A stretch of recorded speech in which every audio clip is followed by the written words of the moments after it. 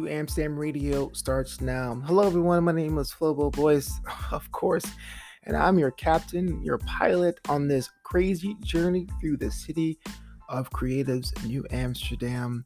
It's August. We're trying, we're attempting, but we are navigating through 2020 for all its challenges, and it's good stuff too. I can't lie to you. I feel like even though it's been incredibly difficult in 2020, there are some good things that are happening. I just want to say, of course, thank you so much for checking out this episode and all the other episodes of New Amsterdam Radio. Tell a friend about the show. I don't know if you guys are on the patreon.com/FloboBoys, but this is the official announcement. New Amsterdam is in a new chapter of sorts, updated logo, refreshed identity for the brand, for the show, and all of that. But also, speaking of Patreon, and that's patreon.com/FloboBoys, the extended interview with my guest today has to be the longest I've ever done. 80 minutes of just pure unfiltered chat with Christian Blatt, who is on the show today. Christian and I are both hosts, but he does it way better than this guy. Learned a lot from him. I always say that when I see him about the technique, or I could say the mechanics of hosting. And he's also a Mets fan, so he can't be all that bad.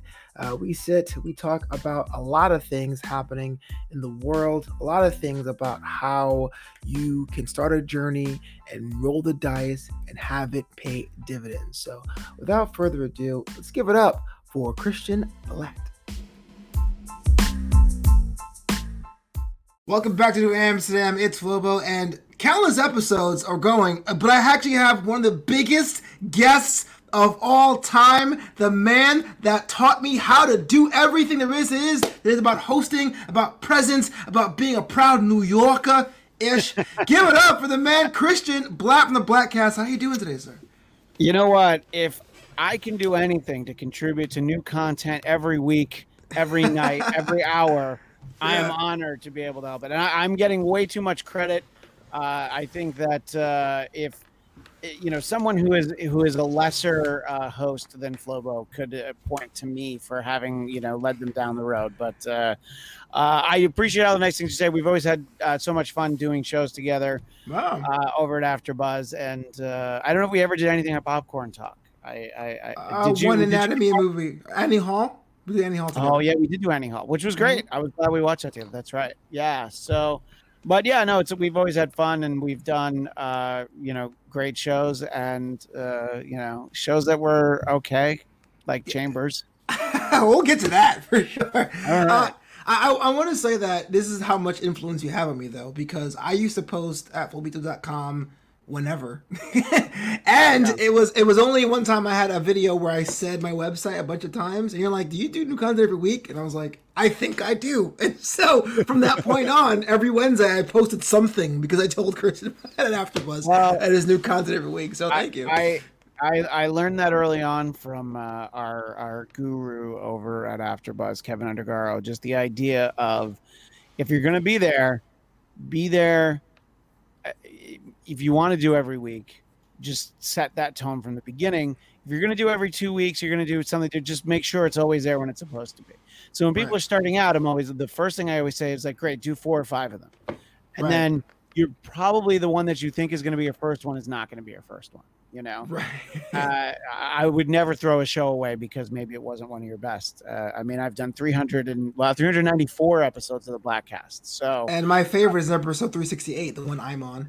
The episode 368 is a good one. My variation of my joke is usually we've done 394 episodes and 6 of them are good.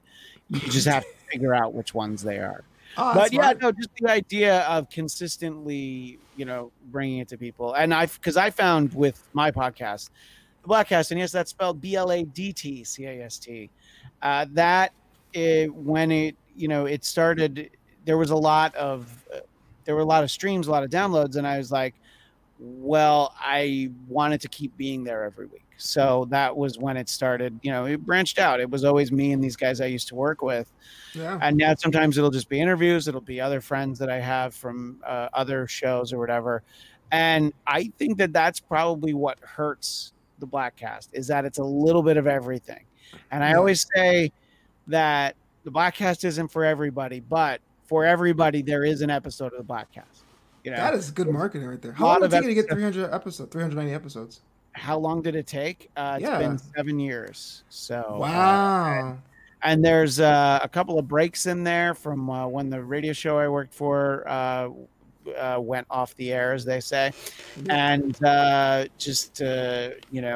I took paternity leave at one point. And but then also it's like I'll do a bunch of episodes together, like, in the early days of quarantine. I would do like 3 or 4 in a week sometimes. Yeah. So I try, and I try not to be too crazy with it. I try not to post too many of them.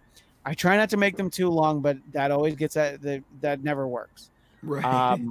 I've done ones that are shockingly close to 3 hours. Whoa. And I'm like, I feel like these are getting too long. And people are like, no, we want to be longer. I'm like, all right, you're going to get that. And so I think it topped out at 2 hours and 55 minutes.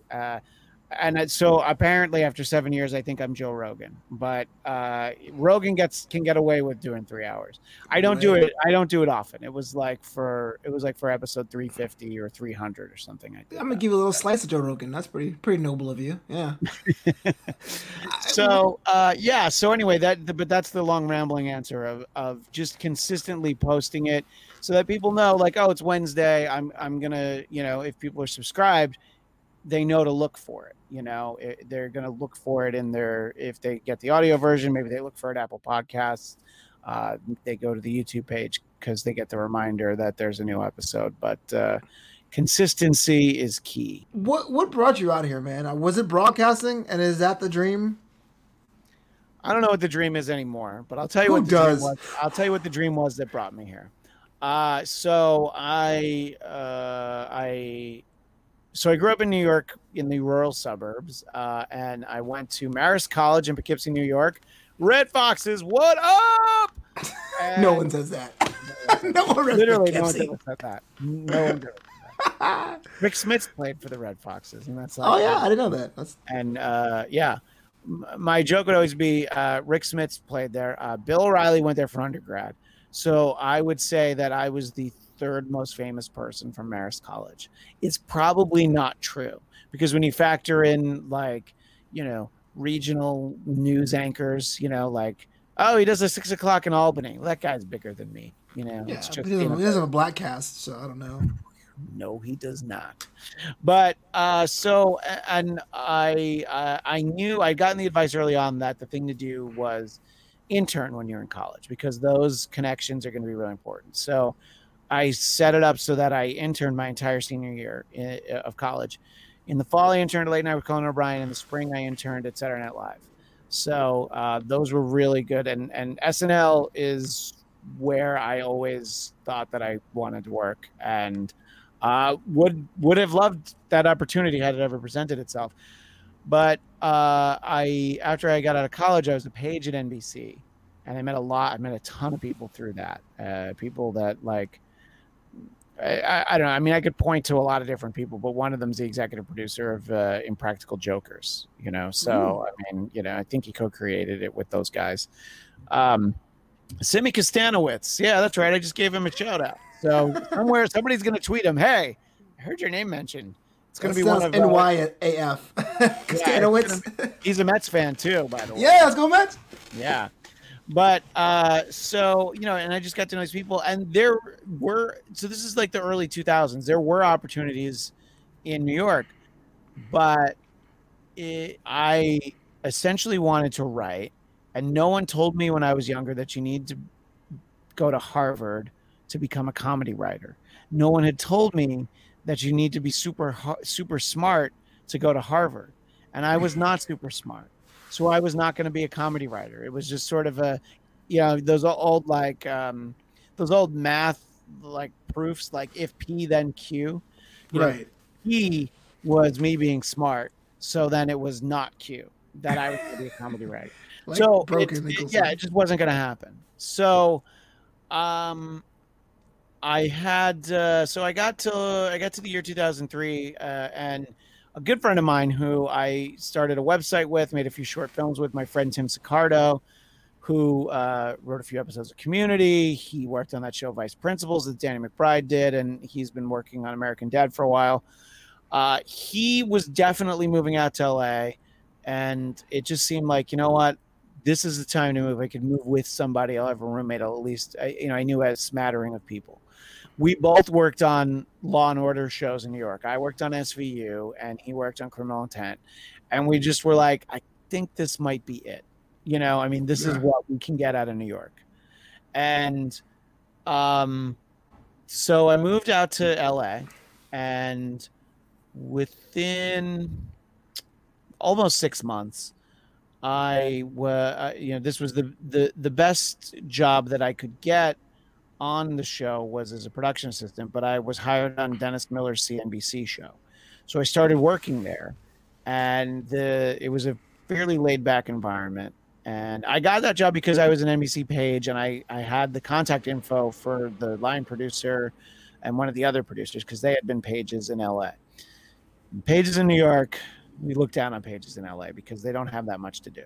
We had a lot to do, and there's a lot of it's a little bit more East Coast, West Coast beef in Pageland. Definitely, yeah. What? Definitely. Yeah.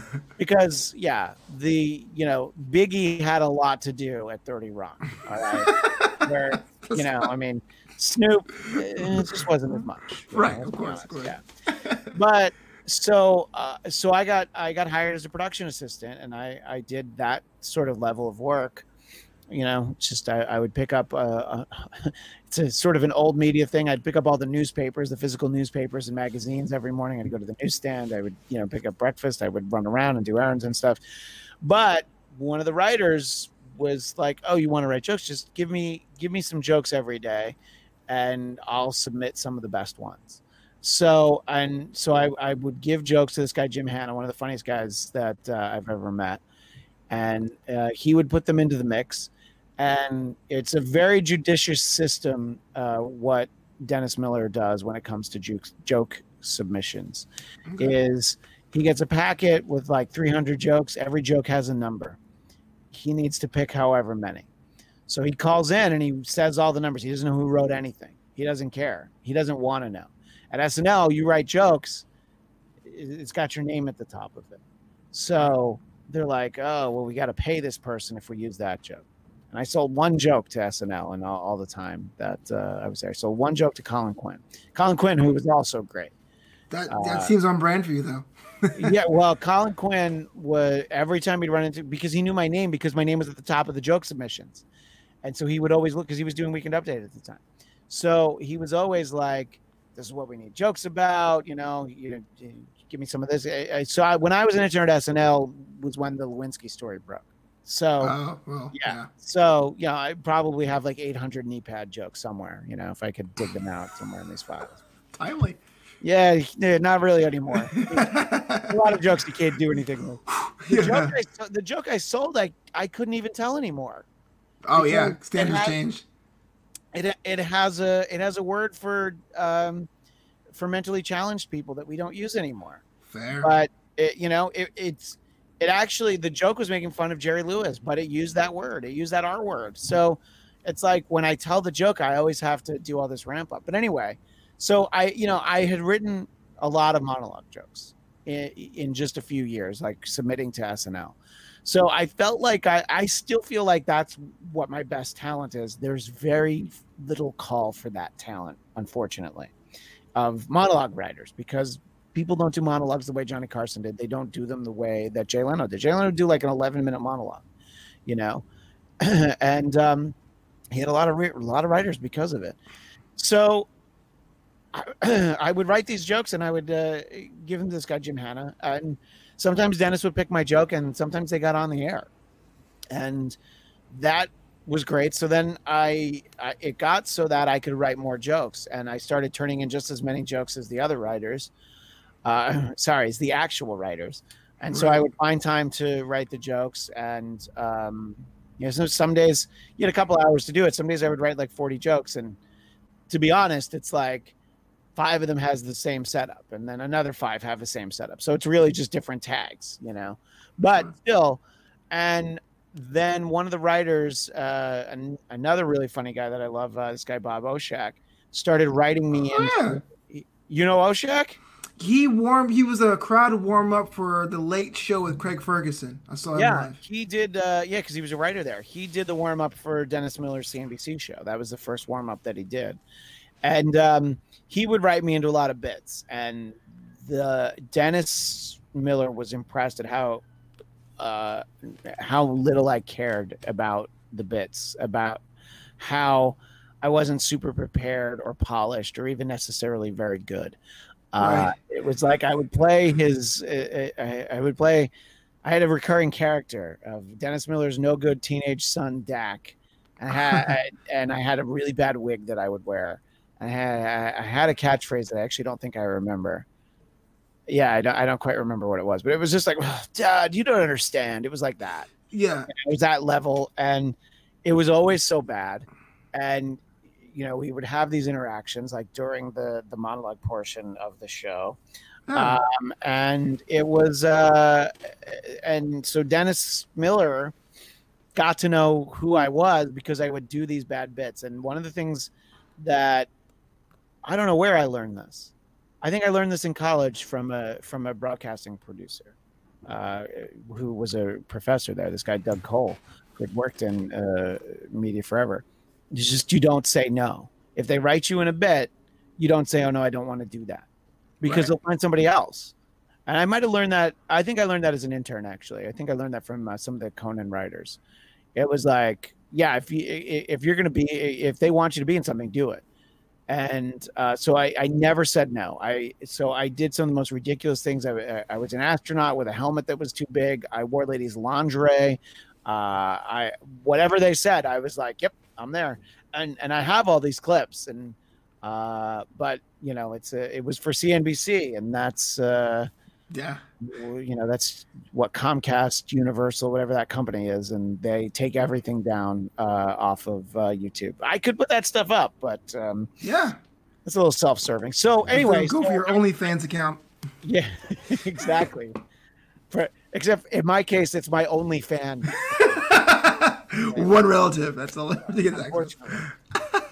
Wow. So within a few months, I started working for Dennis Miller, and my sort of like, there's this famous clip of Madonna on American Bandstand, and she and I basically have the same career, so that's why I'm using it. No, but there's this moment where Dick Clark asked her, like, it's very famous. It's like, oh, what do you want to do? I want to rule the world. And arguably she did at one point, she's lingered around a little too long, but so if you asked me in a moment, like, well, what do you want to do? I wanted to be Dennis Miller. I wanted to do Weekend Update on Saturday Night Live, because when I was a kid in middle school, that's what I was like, oh my God, this guy's the coolest. Yeah, I want to be him. And that's the example I use to anybody, whether, when people have made the mistake and let me speak to a class full of college children. It's happened multiple times. I will give it has. I will give them advice, which is just always manage your expectations for what it is that you want. And what I thought I wanted was to, be on SNL, and I wanted to be Dennis Miller, but I got the chance to write for him. I got the chance to work for him, and I've worked with him for most of the last 16 years. There's a few stretches between shows, and time where basically if he's had a show, I've usually worked on it since 2004, because he just sort of I don't know, he's not that difficult to work with, but it's very specific. It's like, give him this, don't do that, don't do this. And I tried to explain it to someone once, and when his radio show started, I was his assistant, but I would also write jokes. And there was a producer based in New York, and he had done other shows with non-comedians, but because Dennis was doing the show out of his house, just the idea was that, oh, this guy has done shows with remote hosts, which now like every show is that way. But this was, in 2007, it's still that wasn't a big deal, yeah. It was. And it's just, I gave him some pointers. I'm like, yeah, do this, don't do that. Don't do this thing. Don't do this thing. and then everything's going to be fine. We didn't listen to anything that I told him. And after 3 months, they looked to replace him. And Dennis Miller, to his credit, was just like, do you want to produce the radio show? If that guy could do it, clearly you can do it. Right. And while the people at the company didn't say it like that, what they said was, look, we can teach you how to be a radio producer. And having been a radio producer, yeah, it's not that hard. I could teach. I could teach, most woodland creatures how to be radio producers. The ones that are hanging around in Los Angeles, yes. Yeah, just not squirrels. But the yeah, of course. Yeah, they don't have the attention span. The squirrels, though, you could teach how to be producers for Quibi. Oh, yeah. Short form content. That joke has layers. I like that. But so, and just the idea was like, we could roll the dice and see if there's chemistry for another producer with Dennis, but we already have that. That's the more important thing. So, yeah. So I actually had to think about it for a second. I'm like, wait, I wanted to be a writer. But then I realized, I'm like, yeah, but I'm really working with him. I'm still writing jokes. I'm sort of writing, research and suggested questions for him. I was writing jokes for him. Within a couple years, I was co-hosting the show with him, and then that led to the Blackcast. So by moving to LA, not only did I meet the guy who I thought was the funniest comedian, and I still think that it's one of the sharpest comedy minds that we've had in my lifetime. And so not only did I work with him and continue to work with him, I met my wife on that show, the CNBC show. She was an intern on that show. Mm-hmm. And I was a production assistant. And I always made the point that she had a better job than I did, except that I got paid. I just want to say, man, thanks for coming out to New Amsterdam Radio. Here's where you officially put yourself over. Tell the world where they can find you and all your content online. Good sir. So if you've liked any of what you've heard in this conversation, you can follow me on Twitter and Instagram at ChristianDMZ. And that'll lead you to all the other things that I do. I have the Blackcast, which is the podcast that I've been doing for 7 years. I referenced it earlier. BLADTCAST.com.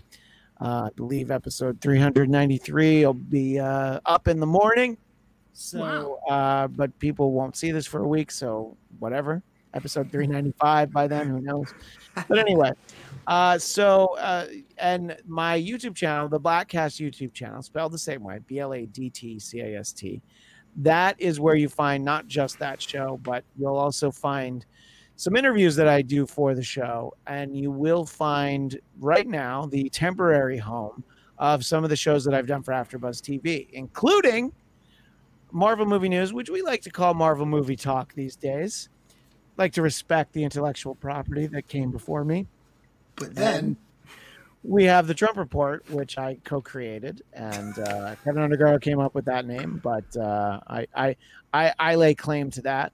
And we were having so much fun doing the Agents of S.H.I.E.L.D. after show with Tehran and Katie. I don't know how to say her last name. Kawamoto, I think. And Rachel, who you and I did Radner these days, correct? Rachel Radner Goodman Radner, author. Okay, yeah, she's all those things. But so we're doing the Agents of S.H.I.E.L.D. after show on my YouTube channel. So people who are fans of that show, and look, the series finale is just a few weeks away, and after I was going on hiatus for the summer, I was like, well, when you come back, the show's over. So I'm just like, great, let's just keep it going. Everybody wanted to keep it going, so we did. And we get a fraction of the audience we got, but we still have fun with the people who do show up for the chat. Yeah. So you can find those shows all at the Blackcast YouTube channel, and I will spell it again, BLADTCAST. But I'm at ChristianDMZ on Twitter and Instagram. And much like Flobito, you can find new content every week.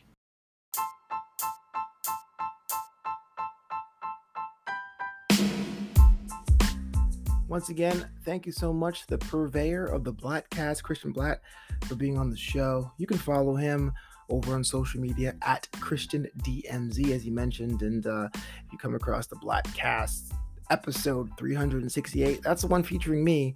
So therefore, it's my favorite episode by default.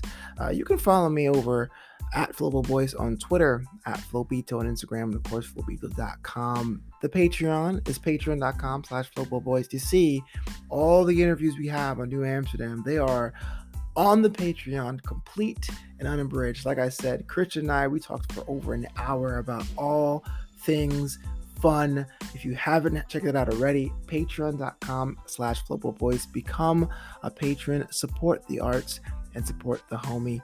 Next week, we have a very special guest on New Amsterdam Radio, the first ever two-time guest, Dr. Courtney Beasley.